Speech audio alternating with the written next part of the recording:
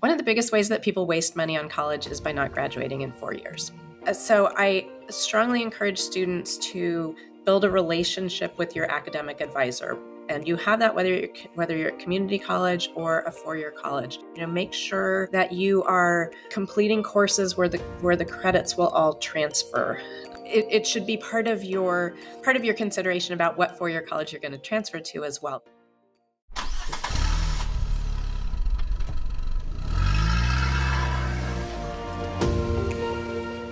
This is Your Career GPS, the podcast designed to help teens, young adults, students, new grads, and emerging professionals navigate their career journey. I'm Brad Minton.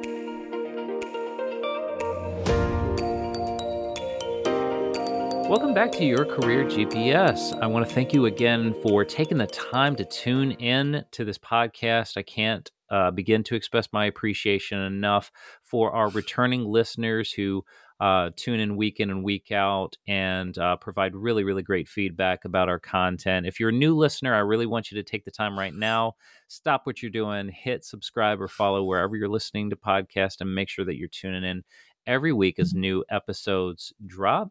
And also check us out on Instagram if you haven't already. And we are now on TikTok at Your Career GPS Podcast, where we're uploading little clips of each episode so you can get current updates that way as well. Today's episode, I'm really, really excited about. It is money, quite literally. This particular topic today is one that I've been anxiously awaiting for, and it's a common concern for so many young people that I work with and throughout the course of my career, the barrier of paying for an education. How do you fund your dreams? And I have an amazing guest to be able to speak on this topic today that I'm really, really excited for. Ann Garcia is with me today. She is also known as the College Financial Lady. She's helped thousands of families save millions of dollars on college. A fee-only certified financial planner and managing partner of Independent Progressive Advisors, and specializes in helping families balance the desires to support their children's dreams with the reality of funding their own lives. Her book, How to Pay for College, is available from bookstores everywhere, so definitely pick that up. Anne's been featured in the New York Times, U.S. News, World Report, CNN Money, and countless other media. She and her husband, Bob, live in Portland, Oregon, and their twins will graduate debt-free from college this year. What a great tagline. So, Anne, welcome. Thank you for having me. I'm excited to be here. I'm so excited to dive into this topic because this really, really is such a barrier, such a concern for so many people. We do have parents who listen to this podcast, obviously students as well. So I think everybody's going to find some relevant out of this topic. So right off the start, this is something that you've spent a lot of time learning about, researching, and now are educating others on. What do you feel like are maybe some of the biggest misconceptions right off the top that people need to know about funding an education? Yeah, that's a great question. I think one of the biggest misperceptions is around who gets college scholarships. There's a sense among many that college scholarships are the exclusive province of athletes and students of with high financial need. And in fact, there are scholarships for everyone if you're willing to, do the legwork to find the colleges that will offer scholarships to you. The vast majority of colleges are actively trying to recruit and enroll students. And one of their best tools for doing that is by discounting tuition in the form of scholarships. So you can get scholarships for all kinds of things. I have twins. My daughter has a National Merit Scholarship at her college. My son has a scholarship for playing video games, among other scholarships. I love that. And that is absolutely one of the things that I wanted to talk about today. On the line of scholarships, I think one of the things that tends to really be a sticking point for so many students, particularly first gen. I do work with a lot of first generation college students, and they understand the purpose of a scholarship. They understand it is a gift. It's money. It's free, and they can use it. They just don't know where to find it. So from that standpoint, what are maybe some of those tips that you could provide in terms of how to access those and where to find them and where to go about that whole process? Great question. So first and foremost, the world of scholarships breaks down in two big areas. One is institutional scholarships, and those are scholarships that come from the college itself. Mm. And the other is outside scholarships, and those are scholarships that come from anyone other than the college. Now, institutional scholarships are, in most cases, by far the most generous. And so, what you need to do is look for colleges that offer scholarships to students like you. Institutional scholarships come in two flavors. One is scholarships on the basis of financial need, and the other is scholarships on the basis of merit. So if you are a student with high financial need, you want to apply to colleges that meet 100% of financial need. And there's a list. You can just Google colleges that meet 100% of financial need, and you'll see a list of them. And those are schools that will take your ability to pay for college as calculated by the FAFSA or the CSS profile and give you scholarships to make up the difference between that number and the cost of attendance at the college. Colleges have a great tool for figuring this out. All colleges are required to have what's called a net price calculator on their website. And with the net price calculator, you can go in and punch in your family's financial data and sometimes academic information, and it'll give you an estimate of what students like you are paying to attend that college in the current year. So great thing to do before you apply to a college, because there's no point in applying to colleges that that you're not going to be able to pay to go to. So that's need-based financial aid. The good news is the only thing you need to do to apply for it is apply to the college and submit the FAFSA and the CSS profile if the CSS profile is required. Super easy. The other pool of scholarships is merit scholarships. Now, not all colleges offer merit scholarships. You know, the Ivy Leagues don't offer merit scholarships. You know, being eligible for merit scholarships is kind of table stakes to have your application looked at. But once you get below that, very top level, lots of colleges are very, very generous with merit scholarships. Typically, if a college offers merit scholarships, those scholarships go to students who are in, the top quartile or quintile academically. So 75 to 80%, 75th to 80th percentile and above. And the reason for that is that U.S. News and World Report ranks colleges. You may have heard this. And one of the metrics in their ranking is the quality of the student body, and that is assessed on GPA and test scores. And so if you are a student whose academic credentials land you in the upper echelon of a college's student body, they want you to come there, and they're probably, and if they offer merit scholarships, they will likely offer you one. Sometimes when you do a net price calculator, you will see, they'll ask for GPA, test scores, things like that, and they'll provide information about scholarships that you would get on the basis of merit as well. And many colleges, particularly public colleges, have matrices on their website showing, this GPA plus this test score automatically gets you this scholarship. I think it's a common misperception that merit scholarships only come from private universities, but in fact, they come from public colleges as well. Those are the easy ones. So a lot of those are awarded just automatically on the basis of you applying. So you will get access to most scholarships by submitting your college application and your FAFSA and CSS profile. However, most colleges have additional scholarships. And so I always encourage students to go to the college's scholarship website and look for other scholarships that they might be eligible for. There are lots and lots of different scholarships. Some of these require applications. Some of them just require you to check a box showing that you're eligible. So for example, you might, the school might offer a scholarship for students whose parents are teachers or police officers or firefighters. And then you just need to submit documentation that that's what your parents do. Or, sometimes smaller private colleges love to be able to say that they have students from all 50 states. And if you're from a smaller state, it's possible that you are the only one from your state who's applying there, and they would really like for you to come. So all of the challenge with all of this is it takes a lot of legwork to find all these scholarships. And then there are random scholarships once you're on campus. Certain departments might offer scholarships. We have a friend whose son is studying meteorology, and everywhere he applied to, the meteorology department had a scholarship. But the business department does too at a lot of places. It's just a matter of doing the legwork and finding all those dollars that are out there. And then, like I said, my son has a scholarship for playing video games. so there are lots and lots of ways to get scholarships. He's on an esports team at his college, and his college decided to give them scholarships.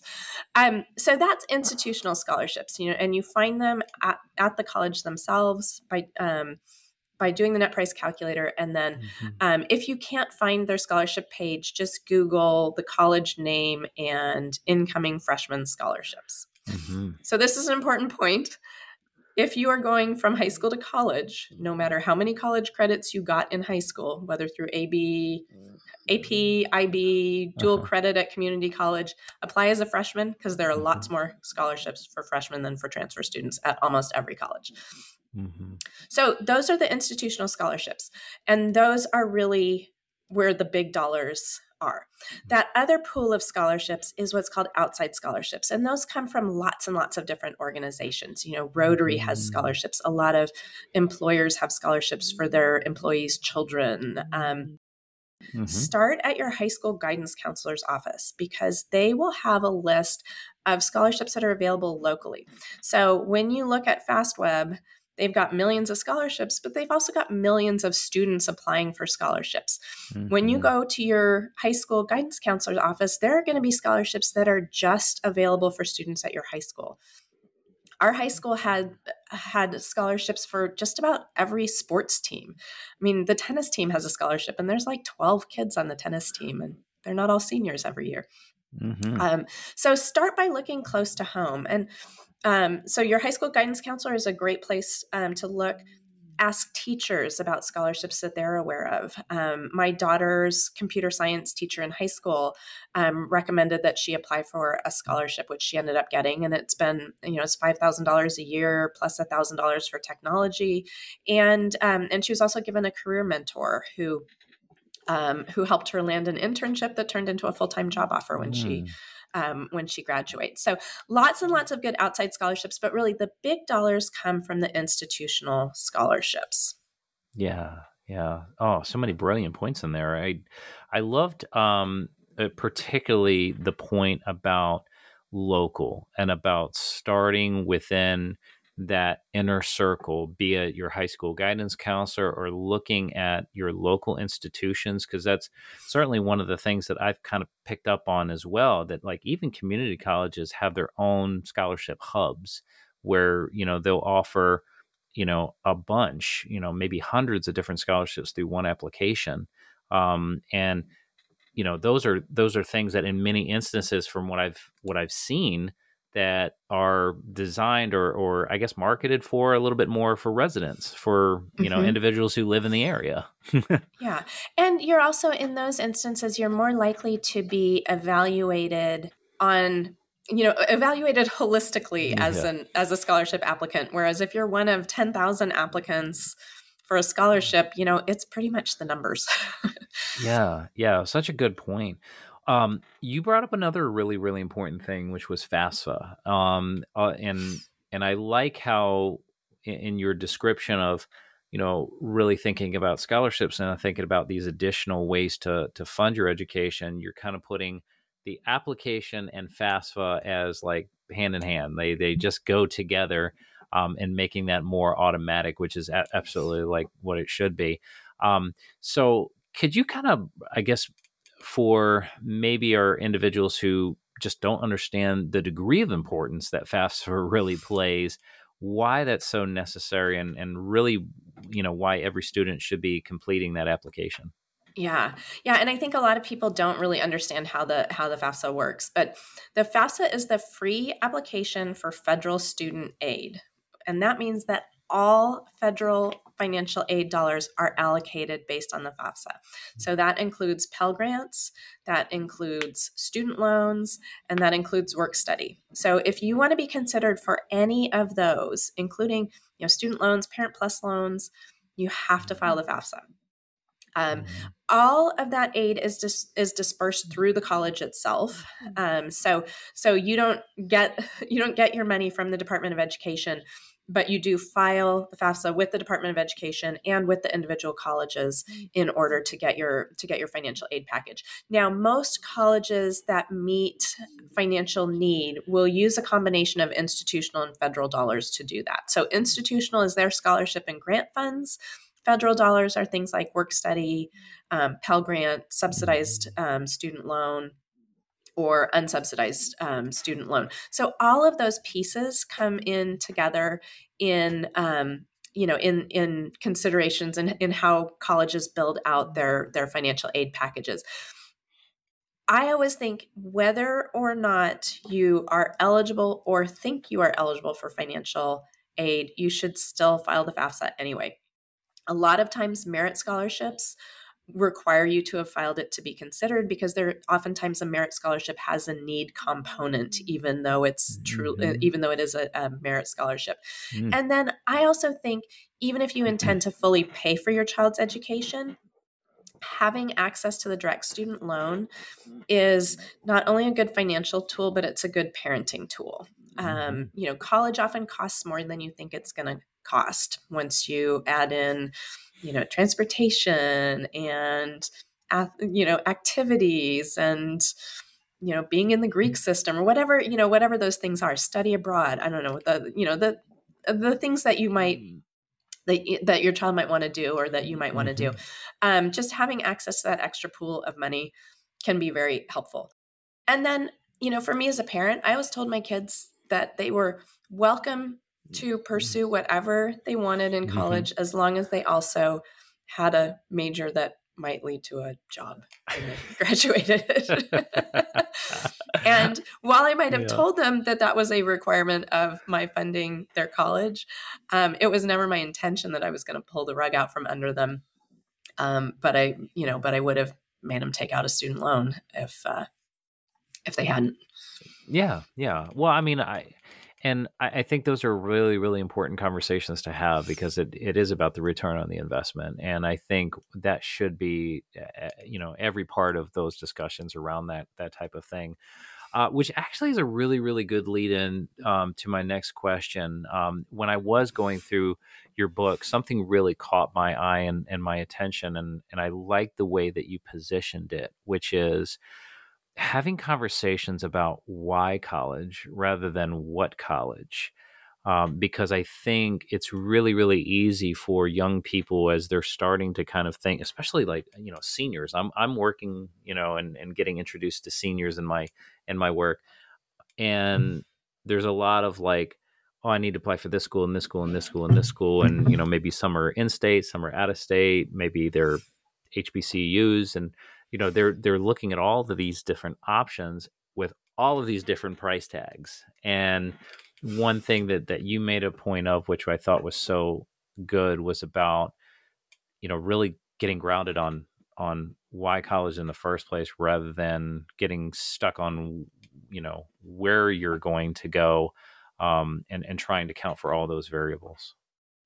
Yeah, I think it's really important to it's really important with with any big expense to think about why you're doing it. And I always think, as a financial planner, I get people coming in who are very clear about what their expectations are for retirement based on how much they've saved, but think, well, why not apply for these $80,000 a year colleges? And I was like, well, we're not, for your retirement, we're not talking, we're not pricing out villas in Italy. So why are we doing the equivalent of that for college? When you go to buy a new car, you have a budget and some specs, and then you choose from within those. The great thing about college is So college has tons and tons of benefits, both economic and non-economic. On the economic side, college graduates will earn an average of $1 million more over their lifetime than those without degrees. The unemployment rate for college graduates is typically about half what it is for those without college degrees. And college graduates live healthier and happier lives. There's less type 2 diabetes, less heart disease among college graduates. College graduates have higher life expectancies. College graduates are more likely to marry and less likely to divorce than people without degrees. And of course, there are economic components to all of those. Yeah. But nonetheless, you're right to want your kids to get a college education. The good news is those benefits accrue to college graduates, not graduates of specific colleges. So, Mm-hmm. so there are loads and loads of pathways to success that do not require an Ivy League degree or even a private college degree. And in fact, there was a great survey done a few years ago called the Purdue Gallup Index, and they surveyed adults who considered themselves successful. So it wasn't like, okay, your income has to be at least this much or your job title has to be this. It was people who viewed themselves as successful, which is probably a more meaningful metric. Mm-hmm. And they were trying to tie it back to what about college made them successful. And what they found was that it was nothing to do with what college they went to. It was nothing to do with what type of college they went to, with college location or anything like that. But it was about 6 experiences that they had in college. And those were things like having a mentor at the college, having the opportunity to apply classroom learning to a job while they were in school, feeling like professors cared about them, participating in activities, working on a project that took a semester or longer to complete. And I forget what the 6th one is, but by way of saying that's all available at lots and lots of colleges. And so, our job as parents is to guide our students to good decisions around which college they will go to that will maximize their future potential, because being a young person is all about keeping doors open. Mm-hmm. And one of the ways that you close a lot of doors is by accumulating too much student loan debt while you're a student. One of the ways that you open doors is by getting a college degree. Mm-hmm. I think about, as you were talking, I just think about myself as a senior, and I think about getting really, really sucked into those types of things. What did it look like? And I guess how would other people perceive it? And getting really sucked into the vanity of those types of choices. And really, at the end of the day, you brought up so many important facts. And over the course of 10 years working in higher education, I've had a really, really neat opportunity to get to learn about some of the community colleges and universities across Michigan where I live, and I've come to find that they're not that different, in terms of their offerings. And yes, some have really amazing programs and some good sports teams, and some, like the University of Michigan, which I know a little bit about. Go Blue. Yes, yeah, go Blue. Has an amazing reputation for certain things. But you're right. What you can find there, you could find at some of these other schools that maybe don't have, the same degree of notoriety. So, Yeah. I mean, just really, really great points I think you're making here. One of the things that I also did want to just kind of ask you about, which is a little bit more broad, but I think it's just maybe just an important point to touch on, was, we talked about the FAFSA. We talked about the importance of that. Really starting with your inner circle, looking at things like local and institutional scholarships, and really digging into those types of things. Just in general, for maybe high school students or individuals who are maybe at community colleges and think about transferring to university, what are some good general best practices in terms of keeping costs down that maybe they're not aware of, or maybe people just don't take advantage of enough? Yeah, great question. Well, one of the biggest ways that people waste money on college is by not graduating in 4 years. Good point. So I strongly encourage students to build a relationship with your academic advisor. And you have that whether you're at community college or a four-year college. If you're at a community college, make sure that you are completing courses where the credits will all transfer Mhm. to the four-year college that you intend to go to. And that's something, it should be part of your consideration about what four-year college you're going to transfer to as well, because some are better than others about awarding you credit for that.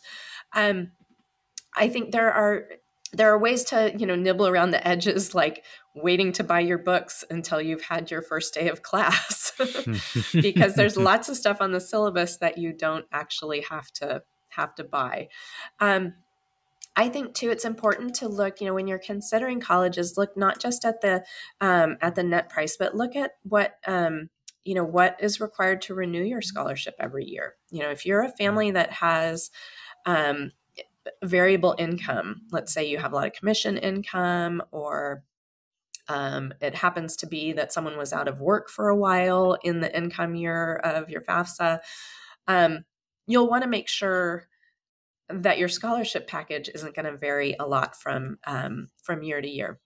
Mm-hmm. There are also, once you get on campus, there are loads and loads of opportunities on campus to come up with additional money. You could be a residence assistant or, an RA. Oftentimes that gets you free board and at least a discounted meal plan. There are serious job responsibilities that go along with that that vary a lot from campus to campus, but that's a great way to cut the cost of college. My kids both found that there were jobs on campus that they could get that had extra benefits. So at my son's college, if you worked in the dining commons, you got a discount on your meals. At my daughter's college, I feel like they have so many high paying jobs that students can basically just sign up for. As a junior or a senior, you can be a grader in lower division classes, and you get a nice stipend for the quarter.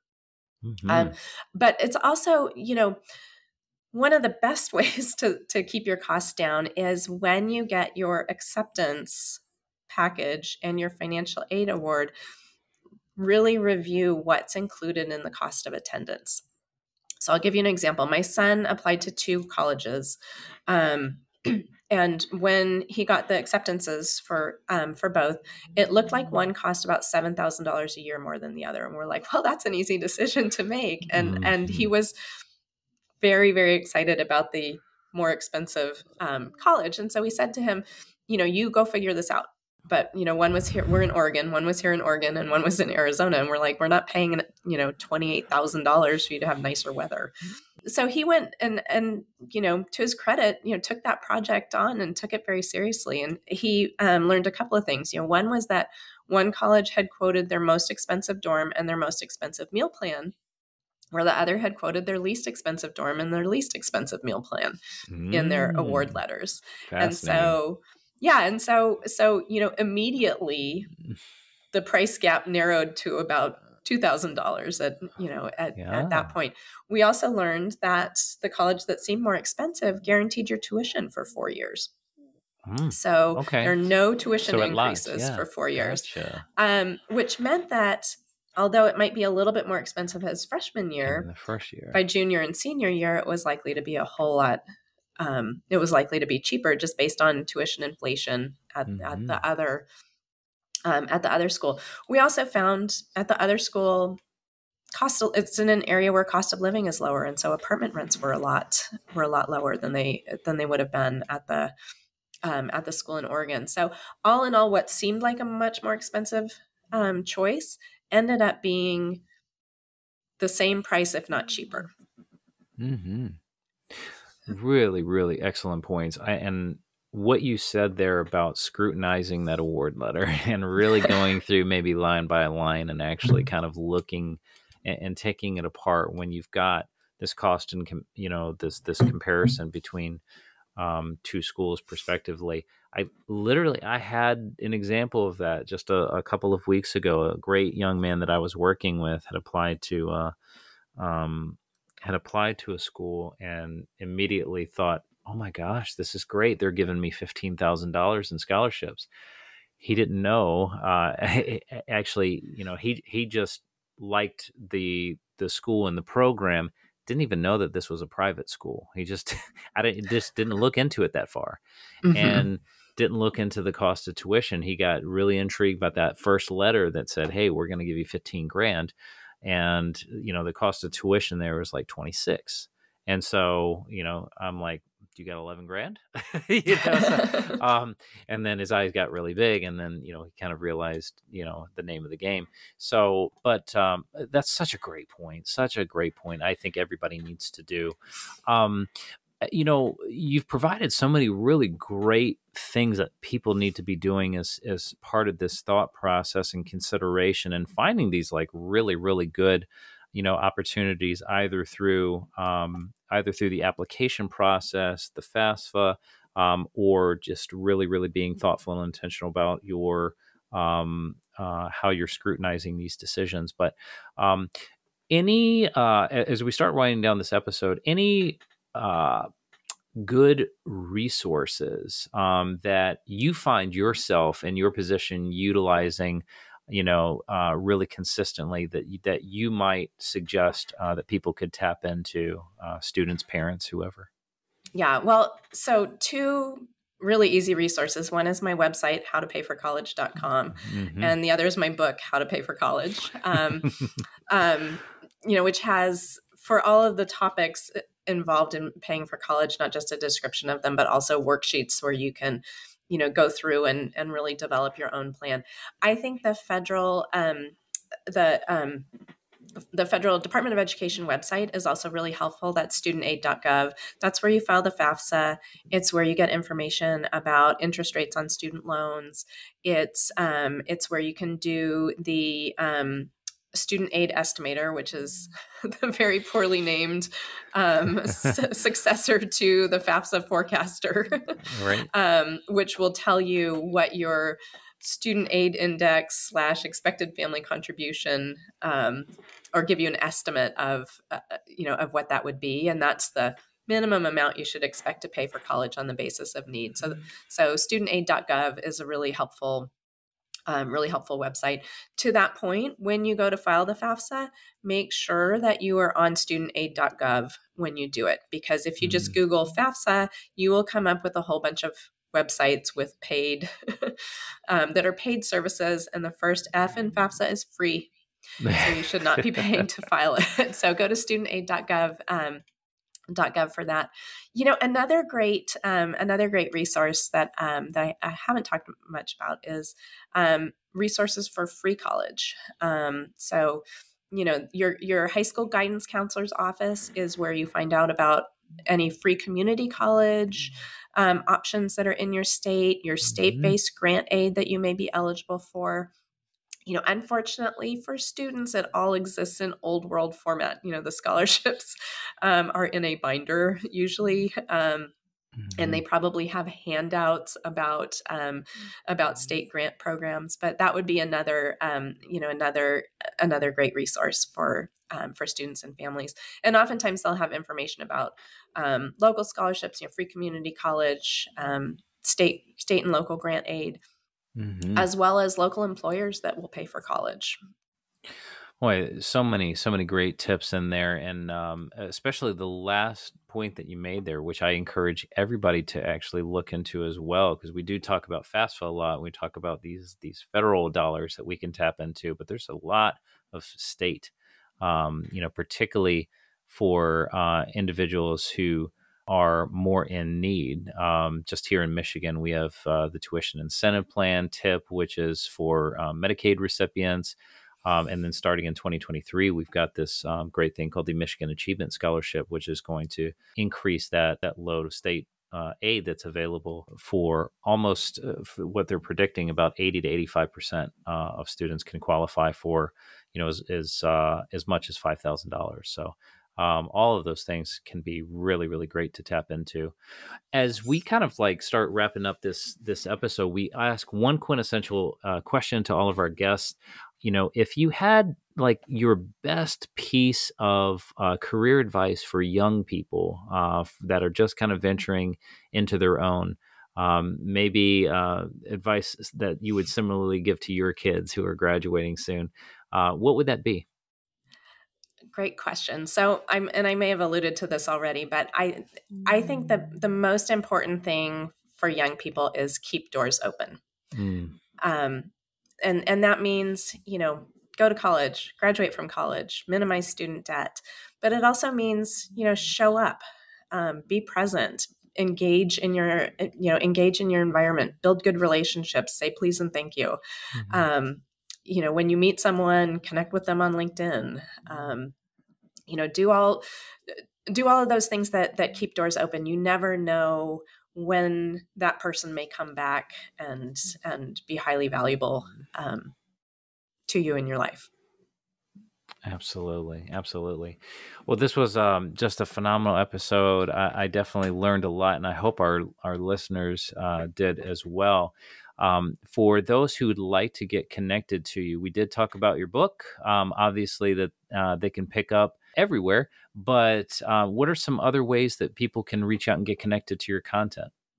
So my website is howtopayforcollege.com. That's the easiest place to find me and loads of content. I have a Facebook group, the College Financial Lady, where I do live, Facebook Live events on a monthly basis too. So if you want to come in for a Q&A, that's a great place to